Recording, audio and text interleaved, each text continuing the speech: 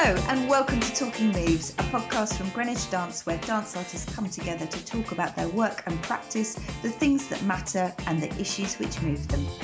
I'm Melanie Precious, and in this episode I'm talking to two artists about feedback and criticism. Every artist making work and putting it out there into the world is inviting opinion of some kind, be that from their immediate collaborators, their performers, the raised eyebrow of a parent or mentor, their audience or their critics. Feedback is so useful to the artistic process, but it's hard to take at times and perhaps also hard to give. So in this episode, I'm going to talk to two artists to find out a bit more about the art of critique, its relevance and how we can, perhaps as an industry, do it better. Our guests today have a foot in both camps, working as artists but also as published journalists. Isaac Oru now is a multidisciplinary artist. In dance, he's performed in Body Politic's Father Figurine and was a voiceover artist for Far From the Norm's Black Dog. He also writes poetry, features and reviews for a variety of publications. And Donald Hutera, who for many years has been a dance critic for The Times amongst many other publications, but lately he's become a curator, maker and performer, most recently working with Rhiannon Faith on Drown Town. Welcome, both of you. Hi. So tell us just a little bit about yourselves and how you came to be in the world of theatre and journalism. Isaac, do you fancy kicking us off? Sure thing. So I've been trained in various street styles from hip hop to breaking house for I think about 13 years. And usually that was in the commercial scene. And the first theatre work that I saw that had a wow, I really want to do this moment was choreography by Lee Griffiths,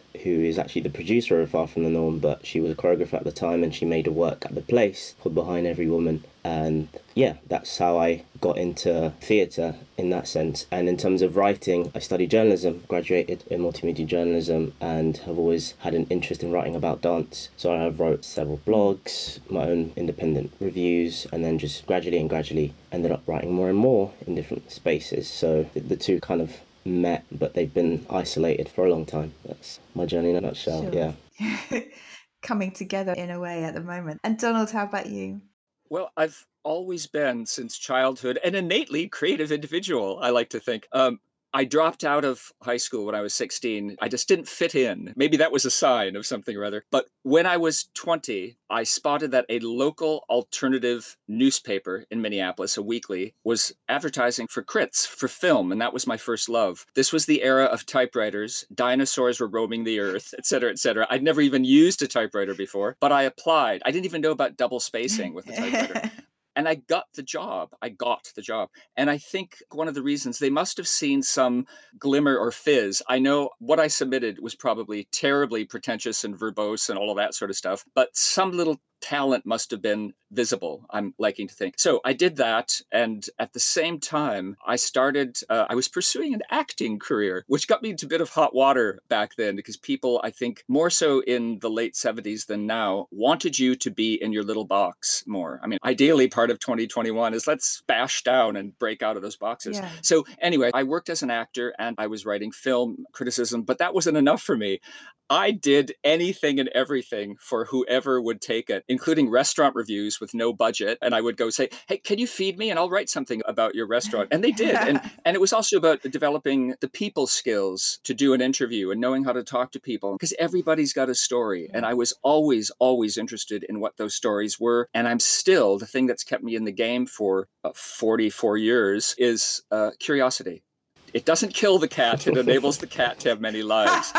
I love that. And then for many, many years, I moved to the UK, cutting long stories short, moved to the UK, pursued the word, was trying to figure out how to be the best responder, writer, critic, whatever word. I'm not a big fan of the word critic, but I always think I'm giving a response to something that somebody else has created. But that certainly in later times and even pre-COVID, as things have shifted for me, I'm 64 years old and I want to perform and make and get all this other stuff. I've had a great education, a kind of college on the go, learning from all the people I've met and spoken to and all the work I've seen and figuring it out. And I want to do. And I've been doing that throughout, the decades, doing bits of acting and curating and mentoring and dramaturgy. And it's been hiked up. I'm really avid and hungry for those creative, performative, and, any other opportunities that arise. I'm open and available for that.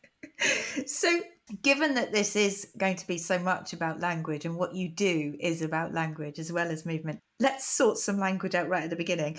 Critique, review, and feedback. Is there a difference, do you think?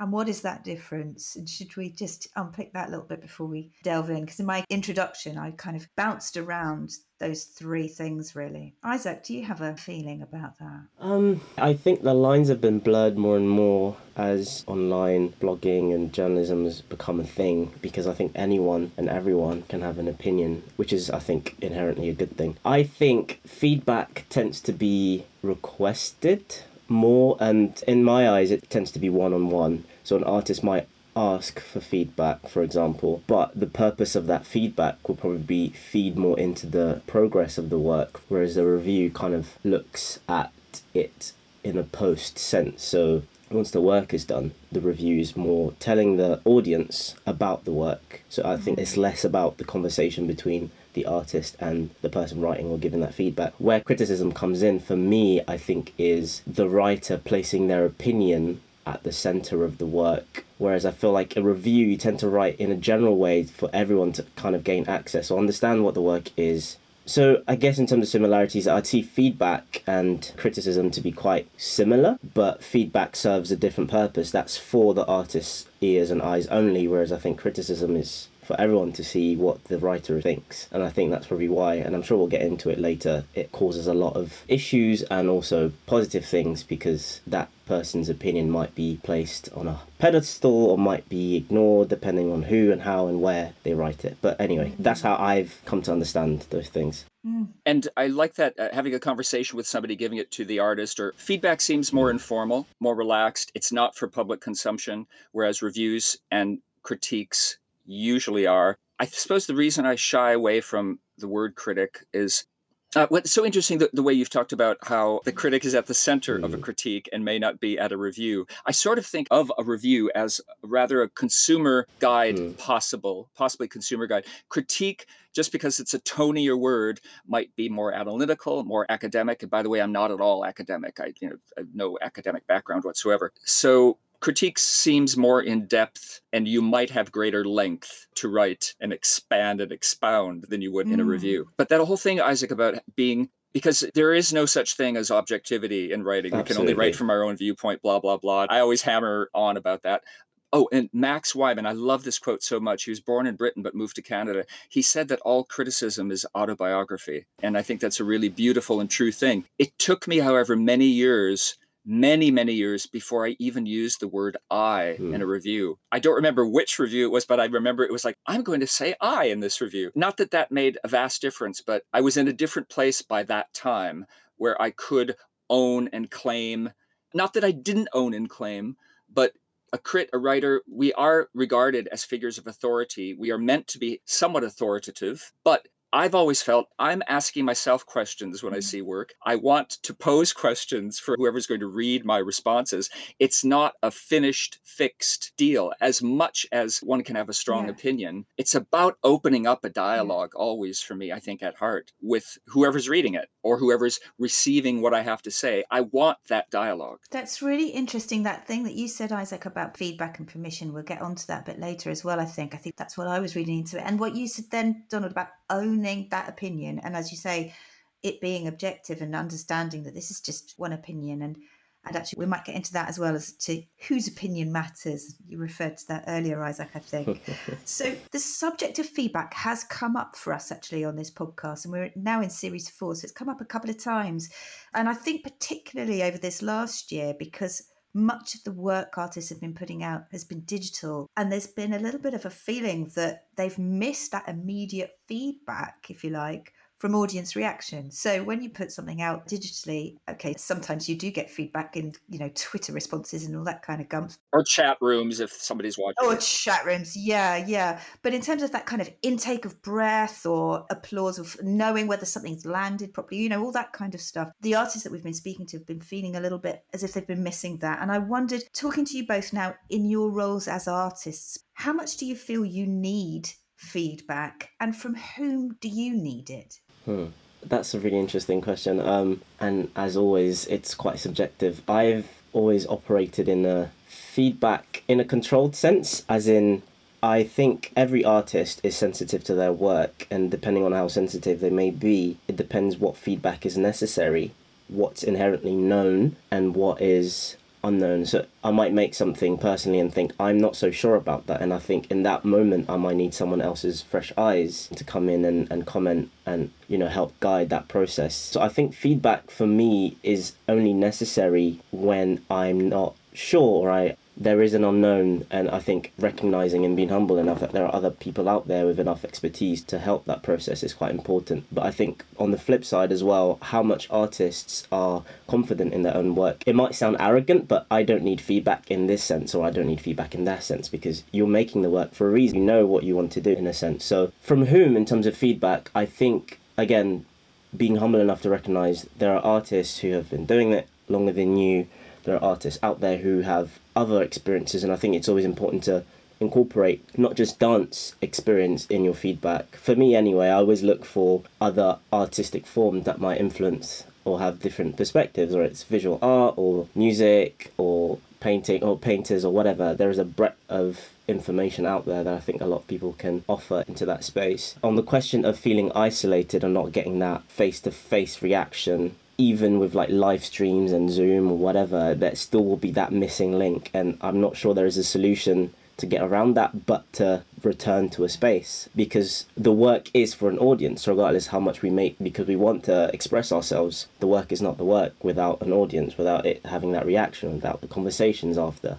So I'm not sure that... Yeah, there's something about that atmosphere, isn't there? Even if it is a digital piece of content, but that kind of atmosphere, what does the room feel like? What are the conversations afterwards? What are the questions people are asking? All of that, I'm sure, is feeding the artist as well as the audience, isn't it? Yeah. And I've only felt that that's been replicated when there's been like open forums after the work. And after, let's say you have a live stream session where you just talk and you open the space for everyone and anyone to comment. And I think that's probably the closest I've seen it, but even that is not the same. And I think it's okay to acknowledge it's not the same. Yeah, definitely.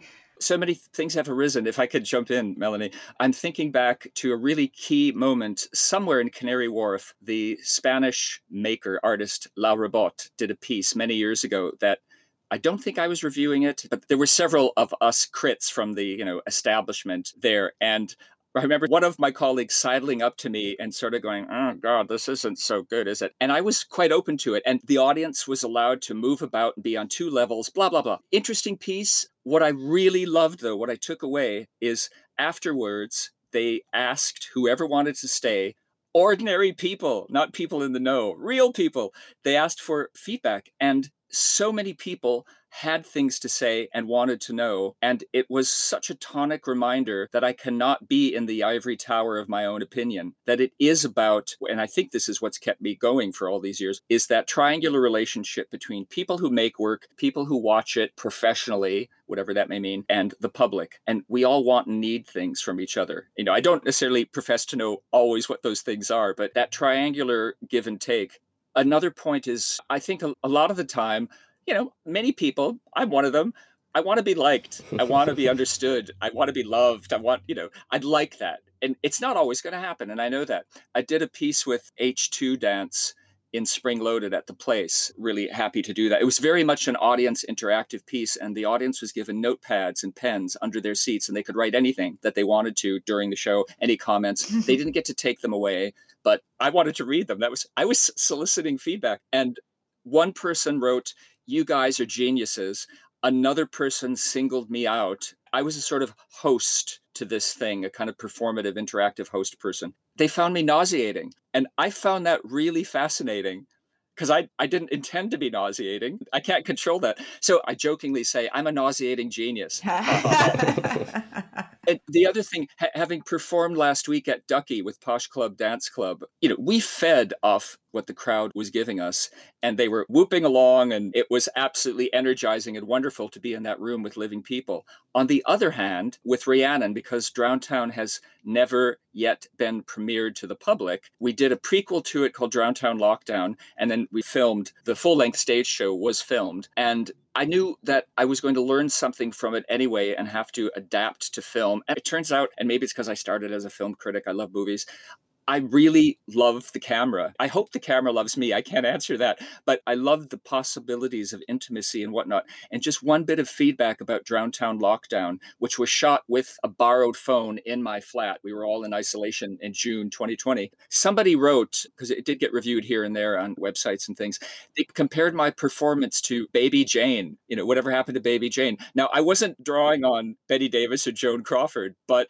it fascinated me that something that I had not planned or thought about, some reference because we're all bringing references to what we see. Somebody had a Baby Jane reference and saw it in my performance for camera. So, it's a little detail like that. It's like, oh gosh, well, that's kind of fun. It just has the negativity of nauseating. I think I took it on the chin. It didn't bother me. Again, I found it fascinating, or, this can be instructive. The kind of feedback can be very, very instructive about how to continue, what habits to drop, whether you've realized and articulated an idea and expressed it in whatever form. So I welcome feedback.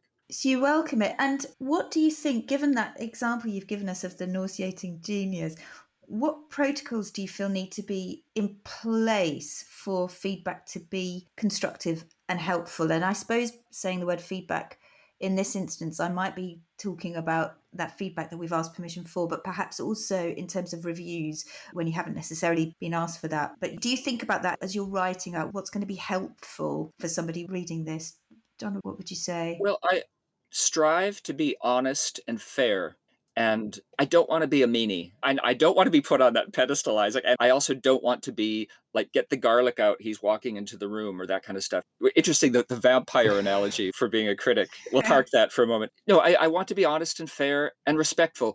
I think it's because I've been on the other side as a performer on the receiving end that I have some awareness about the word used, sensitive. Artists are sensitive. I want to be sensitive to their sensitivities, but I also need to still own and claim that opinion. It's a kind of, well, that's my job. Yeah. I don't know if it's my right, but it's my job to do that. But I want to do it responsibly. And I have to trust that I have enough integrity to fulfill that job, that task responsibly.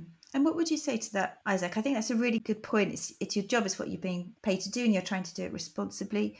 What would you say? I think the responsibility thing is quite important. And in my eyes, what tends to be missing from these sort of conversations and questions is the idea of knowledge. So not to claim that everyone's an expert, but I would not be writing a review about ballet because, again, borrowing from your triangle, Donald, watching as a professional, there is an expectation to write professionally in the sense of the technique, its intentions when it's used, you inherently have a connection to what themes and what emotions and what purpose it's trying to draw out. I would not be doing that because, again, I have the responsibility to be, as you've said, fair and open, but also humble. I don't have that expertise or I don't have that level of knowledge. What I do know inherently are things to do with, let's say, contemporary or hip-hop. And I think when you offer criticism, and you're, as I've said, at the centre of that critique, meaning your opinion is being held in some high regard, I think you do have that responsibility to be fair in all aspects. And I think that is also being fair in your own opinion. And I think it's not to do with self-editing, but it's to do with, or self-censoring, it's to do with what would be the repercussions of my words. For example, if I claim someone's done a technique wrong and I end up being, wrong, or I even ignore. And this is another thing. I've read several reviews where someone has completely omitted the idea that it's a dance work because you could feel they're reluctant to comment on technique or movement. So you read the review and it feels like it's just a nice description of the work. But only perhaps one section of it because they've missed a chunk out. Exactly. And I think you can, and maybe it's because I'm sensitive to words, you can tell when something's being omitted and something is being written around. And that tends to be the case in terms of culture, in terms of race, in terms of technique. And I think what I myself as a reviewer and as a critic, even though I agree with Donald, I tend to steer away from that word. I tend to be humble and responsible and aware enough to be, how much can I write and how much do I propose in terms of understanding the work for what it's intending to do in its entirety. And if I can't, again, in that triangle, as a professional watching this work and seeing it in its entirety, then I'm not writing a criticism. I can just tweet, I really enjoyed this, or I didn't understand this, or I like this. But if I'm approaching that with that level of responsibility and integrity, then I need to see the work and understand it in its entirety, what it's trying to do, and then offer my thoughts in relation to what the artist is wanting to do. I love that you said knowledge, because that's also about context. And Isaac, by the way, I would welcome you writing a ballet review because you would bring fresh eyes to what you're seeing. A couple of key things about expertise or perceived expertise. I'm very grateful, even now, 30 some years later, to Shobhana Jayasingh. She happened to live near me, 35 years ago or so. And I was being asked to write about South Asian dance. And she was my guru for an afternoon over tea. And I had a tutorial in her flat. And it was a real grounding. And another example is British Council asked me to write the 500-word definitive piece on hip-hop dance theater. And this was before breaking convention and whatnot. I happened to be in Manchester, and I had Kwesi Johnson, Benji Reed, John Z. D, and Robert Hilton. Granted, only men. We'll park that for a moment. There were 4 experts, and it was essentially a roundtable. It's like, guys, tell me, what do you know? That was the best way for me to be able, and doing some research, of course, of my own, to be able to claim to have some knowledge. It's not complete. It's not that of an expert. It's, that's why I say perceived expert or authoritative voice. But using that authoritative voice responsibly, again, is the key thing. And I remember going to many, many years ago to some kind of traditional stroke contemporary African dance performance. I don't remember what. And I was feeling a bit nervous because I didn't know the form. I didn't know the technique that well. But I knew what I had to do as a reviewer for the Times, but just as a person, I had to look and really see what they were doing and find the best language to convey that and ask myself what I felt, what I saw, what I thought, which is sort of what it is. You sponge all that up and then you squeeze the sponge beautifully, the droplets, and you construct your review out of that. And yeah, I wanted to do it justice. I wanted to capture and convey its essence and what it produced in me as well as I could. Yeah. That's really interesting. So I know that's one of the things that Equity, one of the recommendations that they had, which is considering whether you are the right person to review or, feedback or tell or interpret a story. But I like that thinking that you have, Donald, as well, about constructing that knowledge, building that knowledge around you, and then putting back into the world your interpretation. Could I just add to that just quickly? And I think what the expectation is at this moment, I think what is expected is that level of research, that level of communication, whether it's interviewing with those who do know or researching works from those in those spaces. I think that's expected at all times. And I think where issues come across is when it's been done elsewhere and it hasn't been done in another space. And I'm sure we're going to also talk about how much research and time is put towards reviews and criticism, because it tends to be quite quick turnarounds.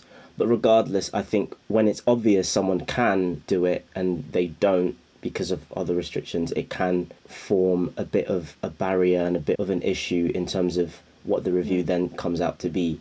But that's just to say, I do agree with that. I think there is a responsibility to, if you don't inherently know, then, as a journalist, you do research and you do put that information together to try and convey as much as you can. And jumping in there, Isaac, what would you say about that timeline then in terms of the turnaround? Because I'm going to get onto this a little bit later about how that newspaper in particular world has changed. But what are your feelings then? It felt like that's the question you'd like to be asked. So...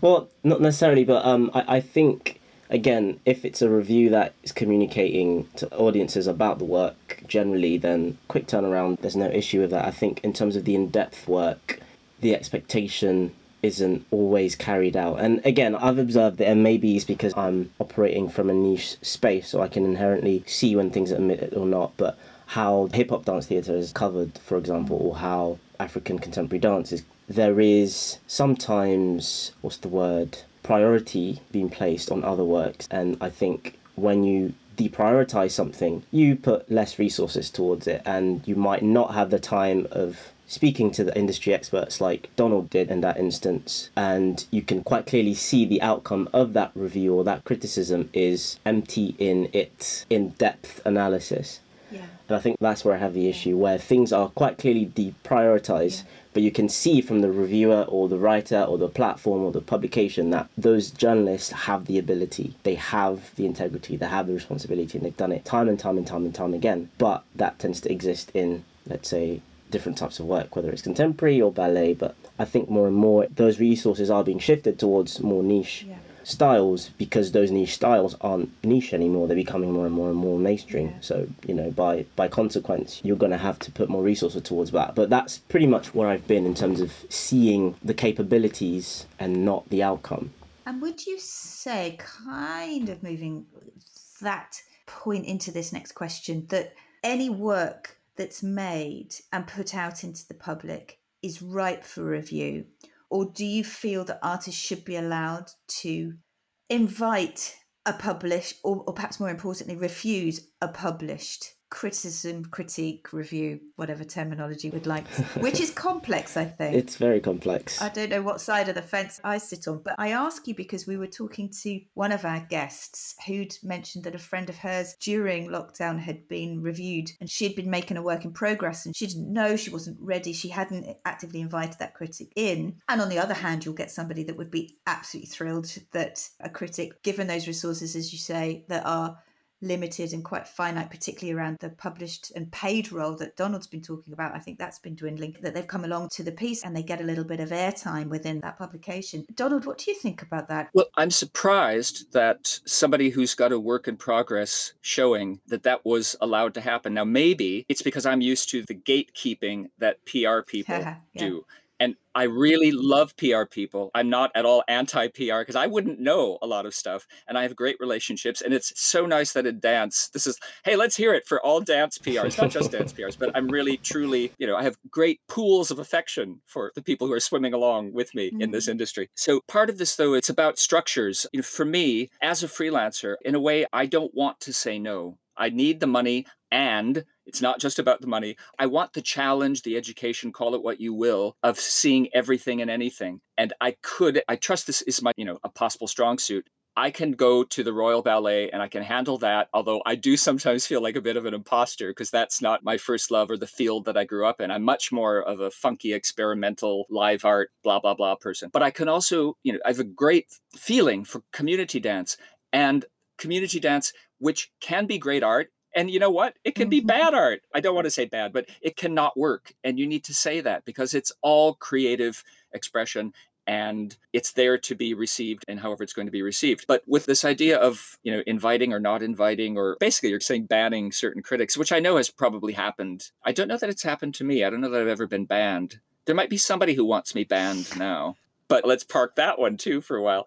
I don't know if I've answered that. Have I answered that? I've sort of danced around it. You've danced around it, and I've been enjoying the dance. How about you, Isaac? Where would you join Donald on the dance of that? In terms of inviting and choosing not to, I mean, it's... I wonder whether, as an artist that's putting work out into the world, do you, a bit like, when you put something on Facebook, you sort of relinquish ownership of it, don't you? It's out there in the world. Is that how you feel? Or should there be a protected space where... Yeah, it is complicated, and I think the line of defense, as Donald has pointed out, is the PR. There are invited people from different publications. Sometimes because of the experience and history of certain writers, you would want them in that space because you think your work could be best in terms of they're sensitive in their writing, they cater to maybe your style, your technique, or the themes you're working with, or they're fair and responsible in whoever and whatever they write. So there is a level of safety. And again, I return to the idea that all artists are sensitive by nature. So imagine, that this is a metaphor we use a lot. It's your baby. You're putting your baby out into the world. So whose hands are the safest to put them in? And I think where it's hard to choose one side or the other is, yes, you've made it work and it's out in the public space, so everyone has access to it, whilst also acknowledging that, yes, it's yours, it's your creation, so there is still a level of ownership towards it. And I think the structure is already there in terms of PR, but when you don't have that, you tend to be your own PR person. And I think where we don't analyse why certain artists might say, I don't want this person to come, or I want that person specifically to come, is we're still viewing them in that lens because as artists, we've all had to embody different roles all at once. Maybe you're self-producing and you are your own last line of defense in terms of protecting your work and not being dismantled too quickly or too soon. And I think that's also something that we can work at in understanding that, yeah, a reviewer might do that, but it's in your best interest, or you would expect your best interest and their best interest because it's their job, as we've established several times. So I think trying to reframe this question, and I guess I'm doing a bit of a dance as well, trying to reframe this question in, is the artist independent? Are they having to make that decision alone? Or is there an agency or a PR which sees the best interest of the work and thinks that reviewer is not right for it because maybe there's a lack of knowledge, there's a lack of responsibility or sensitivity or whatever. But I think the idea of choice can't be removed completely. That's why we'll always pretty much see pros and cons of each side. But I think if we reframe and see the question is it an organization doing this banning, then I guess that becomes a bit more problematic in my eyes if an independent is doing it, because there are several hurdles, barriers for independent artists before the inequalities are examined. Race, gender, disability, etc. are examined. So I think it's important to also view that. So that's a long-winded answer in saying I think both sides merit examining, but personally I think the choice should always be with the artist organization, because the infrastructure is already there in terms of PR choosing who can come or who isn't invited. Yeah. There's also a great difference in the career trajectory that I've taken, where I was writing for, I still am, freelance, mainstream publication, The Times, blah, blah, blah. I've also written for a lot of smaller organizations or organs and websites. And I used to say, and I still, do I believe this? I don't know. My phrase was, the rise of the democratization of opinion has seriously undermined paid expertise. Blah, blah, blah. But I'll give you an example of within a couple of weeks of each other, there was a meeting of independent bloggers and writers. Lynn Gardner was there and Maddie Costa was there. It was a round table. It was really lovely. It was another experience that kind of shifted my perspective because everybody was allowed to come to the table and have their say. It was so beautifully inclusive. I then went to something that, and I'm not knocking them, that the Critics Circle organized. And we were all in rows. The panel of experts were the only ones who got to talk. They were at the front of the room. It was mainly men. That we'll park that too. But just the difference between that establishment gathering, which of course had some really nice wine and canapes, whereas I think we had bottles of juice brought up to the library meeting room that we were in for the independent. That disparity between those two groups was eye-opening. And so that's a roundabout way of saying that sometimes coverage will depend on where it's going to be placed. I know as the PR for Taiwan season, this is the 6th year I'm doing it in Edinburgh. It's a showcase platform for Taiwanese work. I'm speaking on behalf of Taiwan Season, we welcome anybody who wants to write anything. Now, between us and the world, I think some of the writing that's arisen from that, it's okay. It's not necessarily the greatest criticism or response, but it's publicity. And so it won't necessarily be in depth or it won't be aesthetically the most beautiful, but it says, I saw this work and this is what it is. And that has its values economically as well. Absolutely. It's a case-by-case thing, isn't it? On the other hand, as we move forward to whatever we're moving forward, or we continue along, we need to continue asking the questions about who it is and what it's for. That's why we're having this talk right now. Yeah, I know. It's very interesting. And I do often think about how vulnerable artists are. I know it's their job. I know they choose to make work and put it out there. But every time they do, my hat comes off to them because of this very thing. You've got to have a thick skin, haven't you? Because as you said, Isaac, it is your baby. You've put something out there that you love and you've nurtured and you care for, and it reflects something that's burning inside of you and various other, reasons for making work.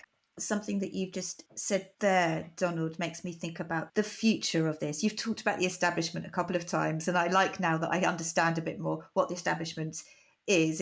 It's paid writers that get given wine at events. But you're powerful, aren't you? The pen wields power, and we've talked about the responsibility that comes with that. That's the word I prefer, responsibility. I don't like power. Yeah, I get that. But I think about this in different industries to dance, actually. I would say that a critic of film has the power to make a flop or a success, because if you read that review, that film's on for a long run in your local cinema. If you read the review and it's bad, you might choose to put your pounds somewhere else. But in dance, does that happen quite so much? And what is the purpose and how powerful are those critics and what they say in an audience's response to work in our sector? And I'm thinking to myself here that there are shorter runs and the whole thing is different. And I think you said, Isaac, before about reviews are often past tense. You don't have a chance to go and see that thing. You're just reading about it. So what is the purpose of all of this? And what's the future for dance criticism at the moment? How relevant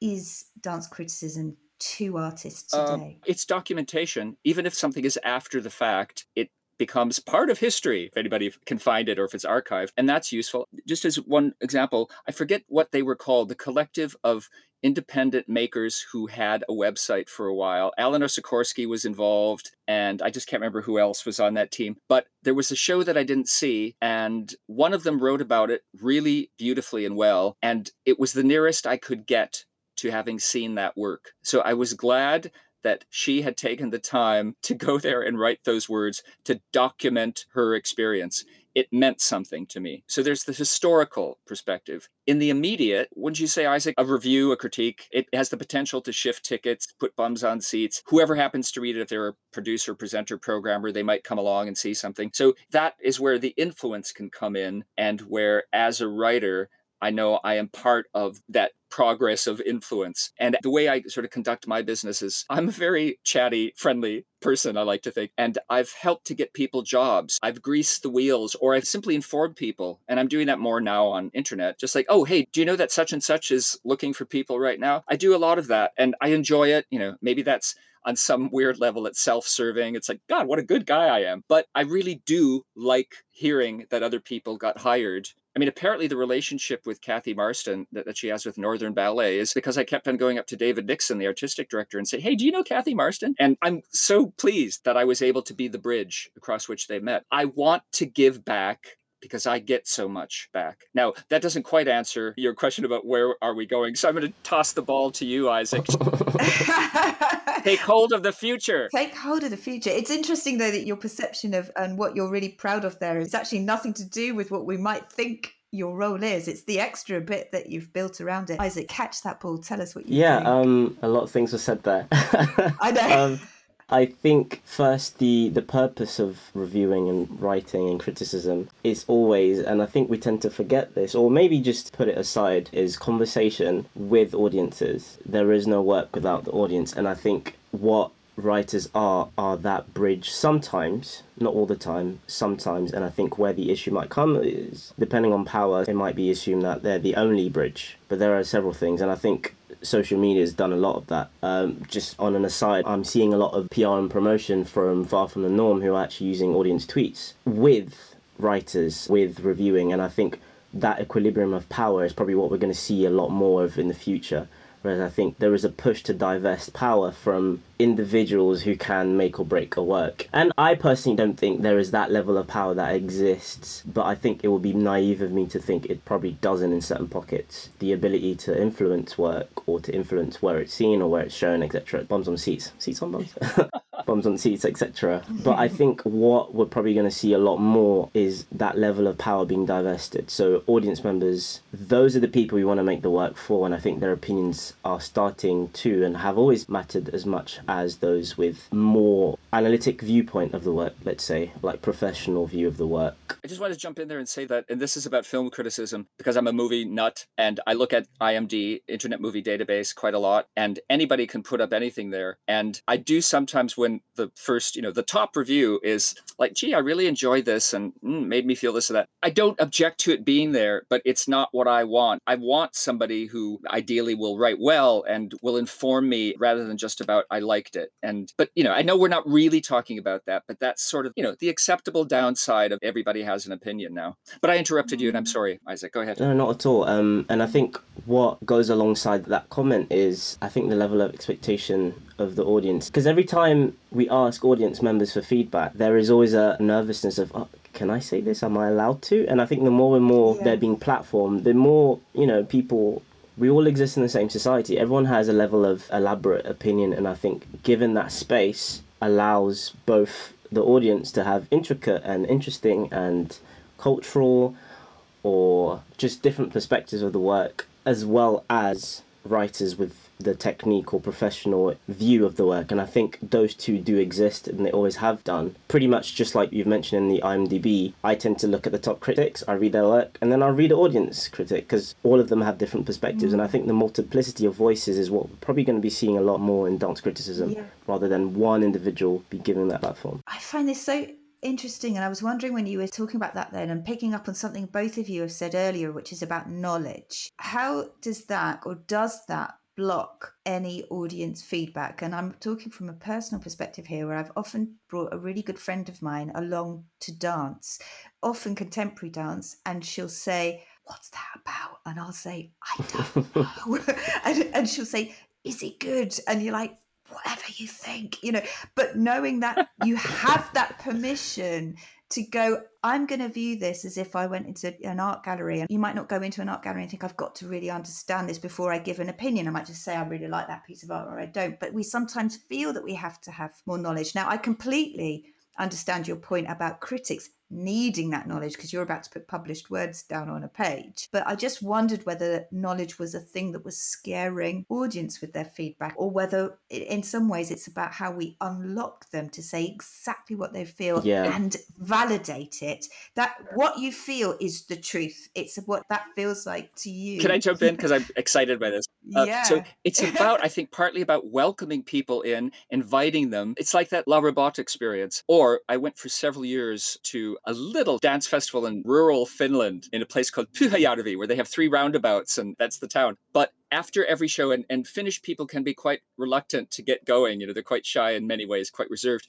But the person that would invariably be turned to first in feedback sessions was the local pig farmer. And it was just delightful because he had no knowledge. I mean, the only knowledge he was acquiring was coming to the festival every year. Otherwise, he had no context beyond Pyhäjärvi in the area. And I loved that. Also, for a while when I was writing for Dance Europe, I would take, first it was celebrities who were from other fields, Alexei Sayle, Susanna York, blah, blah, blah, to Michael Nyman, to see dance performances. And I know Michael Nyman has worked in dance, but he's known as a composer. But then Emma Manning, the editor, opened it up based on a conversation she had with a taxi driver somewhere. So I took a funeral director, I took my accountant, and it's fascinating to me to get their reactions to work. And I think it needs a little bit of care or tenderness to bring that out. So I guess what I wonder, what I get excited about, since you've posed this question, Melanie, is how do we make that warm, welcoming, inviting place where people feel comfortable and are gathering their education as they go along, which is how I felt I've been doing this anyway for 44 years.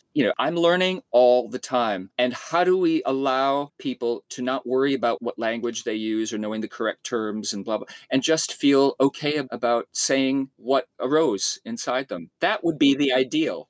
Yeah, which might take us to the place that you were talking about, Isaac, of that multiplicity of voices and bringing that audience in amongst the written word, amongst the knowledgeable critics. Yeah, absolutely. As part of a 365, I've got Microsoft Teams on the brain, 360-degree view of what a work might look like. Absolutely. And I think what quite clearly was said there is the expectation is different on the audience than the critic. So the critic will need that knowledge, will need to know how to write it without relinquishing their responsibility, etc., etc. But with the audience, I think being allowed to offer their opinion would be great, because everyone comes from different backgrounds. You might have, you make a work and everyone comes with their own perspectives, with their own biases, not necessarily in a bad way, but a care worker watching your work will have an interesting interpretation. The list goes on, but I think allowing their histories and their biases to come to play rather than, and I think this is a problem and I'm going to say we collectively in the dance world have, which is quite narcissistic, is everyone who watches dance work needs to know about dance, and everyone who communicates it needs to know. And I think there is a quiet expectation that's been built. That's probably why even audiences themselves would think, am I allowed to say it? Is it good? Is it bad? I don't know. Is it good? Is it bad? My husband asked me that all the time. Exactly, and it's on us to break those expectations, because once they are allowed to open up and speak their thoughts, everyone has a level of intricate thoughts and perspectives that will enrich that experience, that conversation, that work in return. And I think, again, audience to artist, artist to audience, keeping that cycle going is really important to how dance criticism in the future will look. I've done quite a number of post-show talks in my time, and one of the things I tend to ask, especially if audience questions dry up a little bit, I'll turn to the artist and say, what do you want to know? What would be important just to keep the dialogue going? And if it's a little dry, if they're a little reluctant and uncomfortable out there, the public, then let's have the artist say what they might need. It goes back to that need-want triangle thing. Doesn't it? It goes back to that permission thing. And there's something quite powerful about that artist opening up and saying, I want to know whether that bit works, because they've asked you. And then somebody goes, actually, you know what? I don't know if it does. And then right, okay, how can I make, because they've opened it up. Whereas if somebody just went, you know what? I think that bit doesn't work. That's quite hard to take, isn't it? I think that question that you might be asking the artist in that post-show talk or whatever is a really nice question to do that thing that we're saying about opening up, empowering. And with that, we have talked about this all the way through, and it was natural that it would happen. But this lack of diverse voices in the industry is something that is recurring and coming to the fore and coming to our awareness late, I should say. And there's the new code of conduct that Equity have penned, and the Stage recently, I think it was in April, did a guest edited edition with Emmanuel Kojo and Naomi Obeng, and that was really interesting. There's some really interesting articles in there, and I just wondered what the two of you think about how we go about diversifying the voices in the world of journalism, particularly given how fast that paid work is reducing. And Donald, you've alluded to this, but it does feel that the numbers of pages in newspapers devoted to any kind of performance or culture critique are reducing, and big things like londondance.com have disappeared. And so it all sort of feels like it's being forced into those social media places or unfunded, and then critics are doing this work for free. So it's a big issue to unpick, I think. But what are your feelings about how we go about doing that? Well, I think some of it's down to publications. It's down to editors making choices because, I don't make those choices, for instance, at the Times. I'm simply asked, I can submit suggestions for things I might want to review, yes, no. And then I'm asked, are you free and available? But I don't do any of the hiring or any of that stuff. But I think, well, of course, I know some younger critics, and I've mentored some critics and been invited to talk about criticism in that mentoring way. But how do we open up the doors? How do we continue to welcome in and invite all kinds of people and from all sorts of different backgrounds and perspectives and ethnicities and blah, blah, blah, blah, blah? Maybe it's a person by person thing, along with some insistence from the hierarchies that they don't be quite so damn hierarchical anymore. So I don't really have an answer to that except those suggestions. Isaac, what about you? Do you have any thoughts about that? I think I would say there is a approach. For example, how you kept mentioning to the artistic director about this person's work, the same approach can be had in having thought to, yes, I can do this, but you probably want this person because we can all acknowledge that there is an issue that is still being perpetrated if the cycle isn't broken. And I think there's a level of responsibility on the editors and the publications, absolutely, in having a wider look. Whether that's down to research or time, I'm not sure, but I think the want to look for different people needs to exist a lot more. And I think those who are already hired also have responsibility to push. Of course, if you're offered money, are you going to say no? But sometimes I think having that responsibility and thinking, probably not this one, and that's fine, especially if you have your own personal interest, and maybe it's someone you mentored, Donald, that you, as you suggested, this person would really do well with this gig, for example, and I'm sure that thinking will go a long way. But alongside that, I think we also need to think about, once we've found these people, what are the infrastructures around them to maintain? And I think what is also being ignored, that there are loads of different types of writers, journalists out there from different backgrounds, ethnicities, etc., who might have a short-term gig and then fall through the cracks and they disappear because the infrastructure isn't there to keep them in a momentum to reach higher and higher peaks of their roles. And I think we're still thinking on a short-term basis, once that person is hired, great, we have someone and they're ethnically diverse or their gender is diverse or disability, etc. But, how do we maintain them in that role long-term? Because we want them to have great careers like yourself, Donald, and like other writers, because we see you in these roles and think, hey, we aspire to that as well. But how do we maintain that momentum? And I think that's something to think about, because where diversity hits a hurdle is that short-term thinking. Let's just get everyone in the door and we'll be great. But, once everyone's in the door, you're competing for the same gigs, you're competing for the same jobs, you're competing for the same fee. So how do you then restructure that infrastructure to serve as many people as possible? And it's not naive or optimistic, because I think you can serve a lot of people. Not everyone, it's impossible, but you can try. And I think the trying will also help in seeing that there is a want to change things and there is a want to make things better. That's where I see this conversation going, in my opinion. I hope they're listening. And I think it's great that we are listening, Isaac, that Donald, myself, you are listening to this, because I always try and end these conversations on what could Greenwich Dance do, because this is all about hearing from artists. And I think some of the things you've said there are really interesting, about not just getting someone in the door, but about how you then develop and build those opportunities and that continuity of that development. But there is something about keeping that door open, isn't there? It's often said in terms of women and the glass ceiling, smashing that glass ceiling or wedging the door open, to leave it open for the person coming up behind. And we've all got to do that better. Maybe we should take it off the hinges. Take it off the hinges. Take the door off the hinges. Get everybody in. Actually, you know what? I was about to say it needs much more thought, but I don't think it does. I think we've all been doing too much thinking. It's about doing now. Yeah. It's about just getting out More there action. and getting stuff done.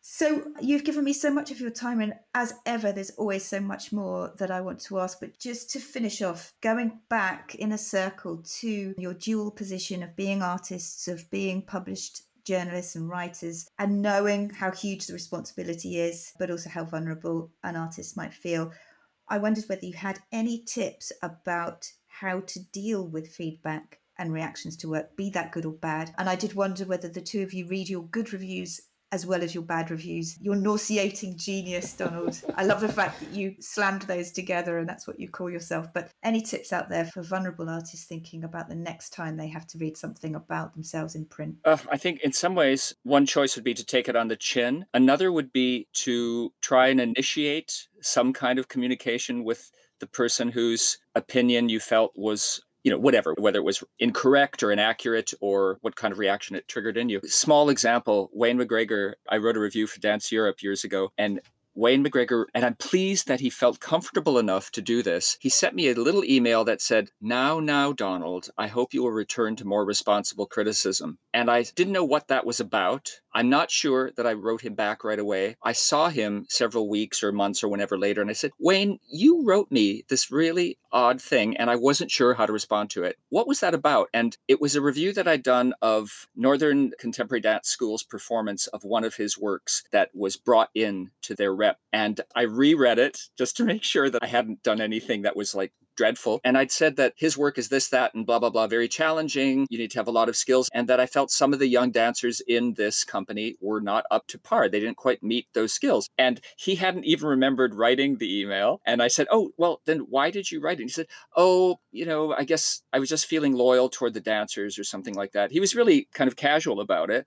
But I guess what I took away from that was that I was glad that he at least reached out to me to say something. Because as you said, Isaac, it's the dialogue. Absolutely. I always want the dialogue. So that's an example of something that, this sounds very conflict resolution, but can we talk about our differences and not get all emotional and maybe pick them apart and perhaps be persuaded on some level or other to look at things from a different angle rather than our own possibly rigid angle. I don't know. That's very interesting, especially if you take that on both sides. So might the writer then go, actually, you're right, maybe I'd review that. Or maybe the artist would go, okay, so that's how that looks to you. Right, I need to take that away. But I can get it wrong, whatever that may be. It's not that it's about right or wrong, but I know sometimes I'll say, did I pile too much praise on that? Or did I not go in depth enough because I didn't have enough room? Or was I maybe a little too harsh there? Because I'm just a person trying to do my best. Yeah. And I don't always get it as right as I could be. Yeah. And to echo that, I think the responsibility and humility and then accepting and admitting when you're the one who may have taken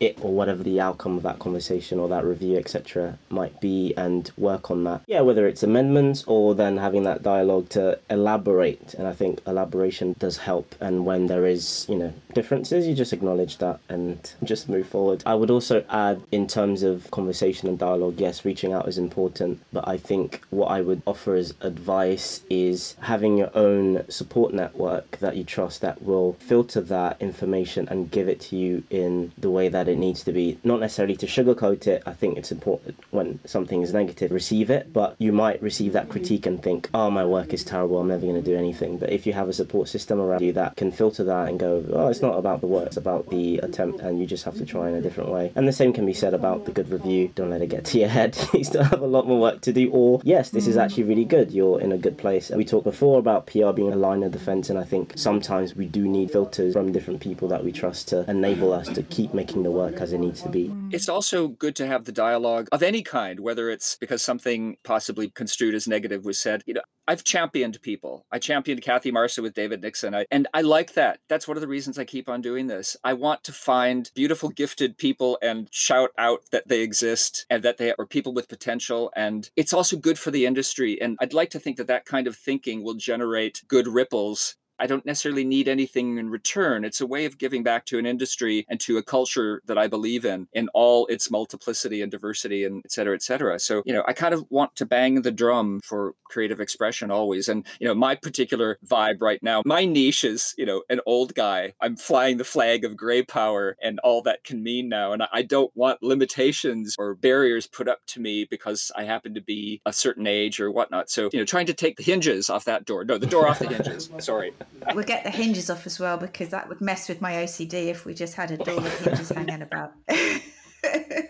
Well, I want to thank you both. That has been such an exciting conversation and a thought-provoking one, but it feels like a really good place to stop. So if you would like to hear more episodes about subjects moving artists of today, search for Talking Moves wherever you get your podcasts. Don't forget to subscribe, leave a review and spread the word. And for more information about Isaac and Donald, head on over to greenwichdance.org.uk. And do remember, if you know someone you think we should talk to or have a topic you'd like us to talk about, please tweet us at Greenwich Dance. But for today, that's it from us. Join us next time for more Talking Moves. Thank you both so much. We managed to override any busting in of a 6-year-old with a J2O. Oh, no. I really appreciate your honesty and openness. It's been a really interesting conversation. Likewise. And Isaac, thank you for Family Honor. I saw it again. Oh, right, yes. Just a couple of weeks ago. Cool. I wasn't in that one, though. I've left the company, so yeah, it's a great work.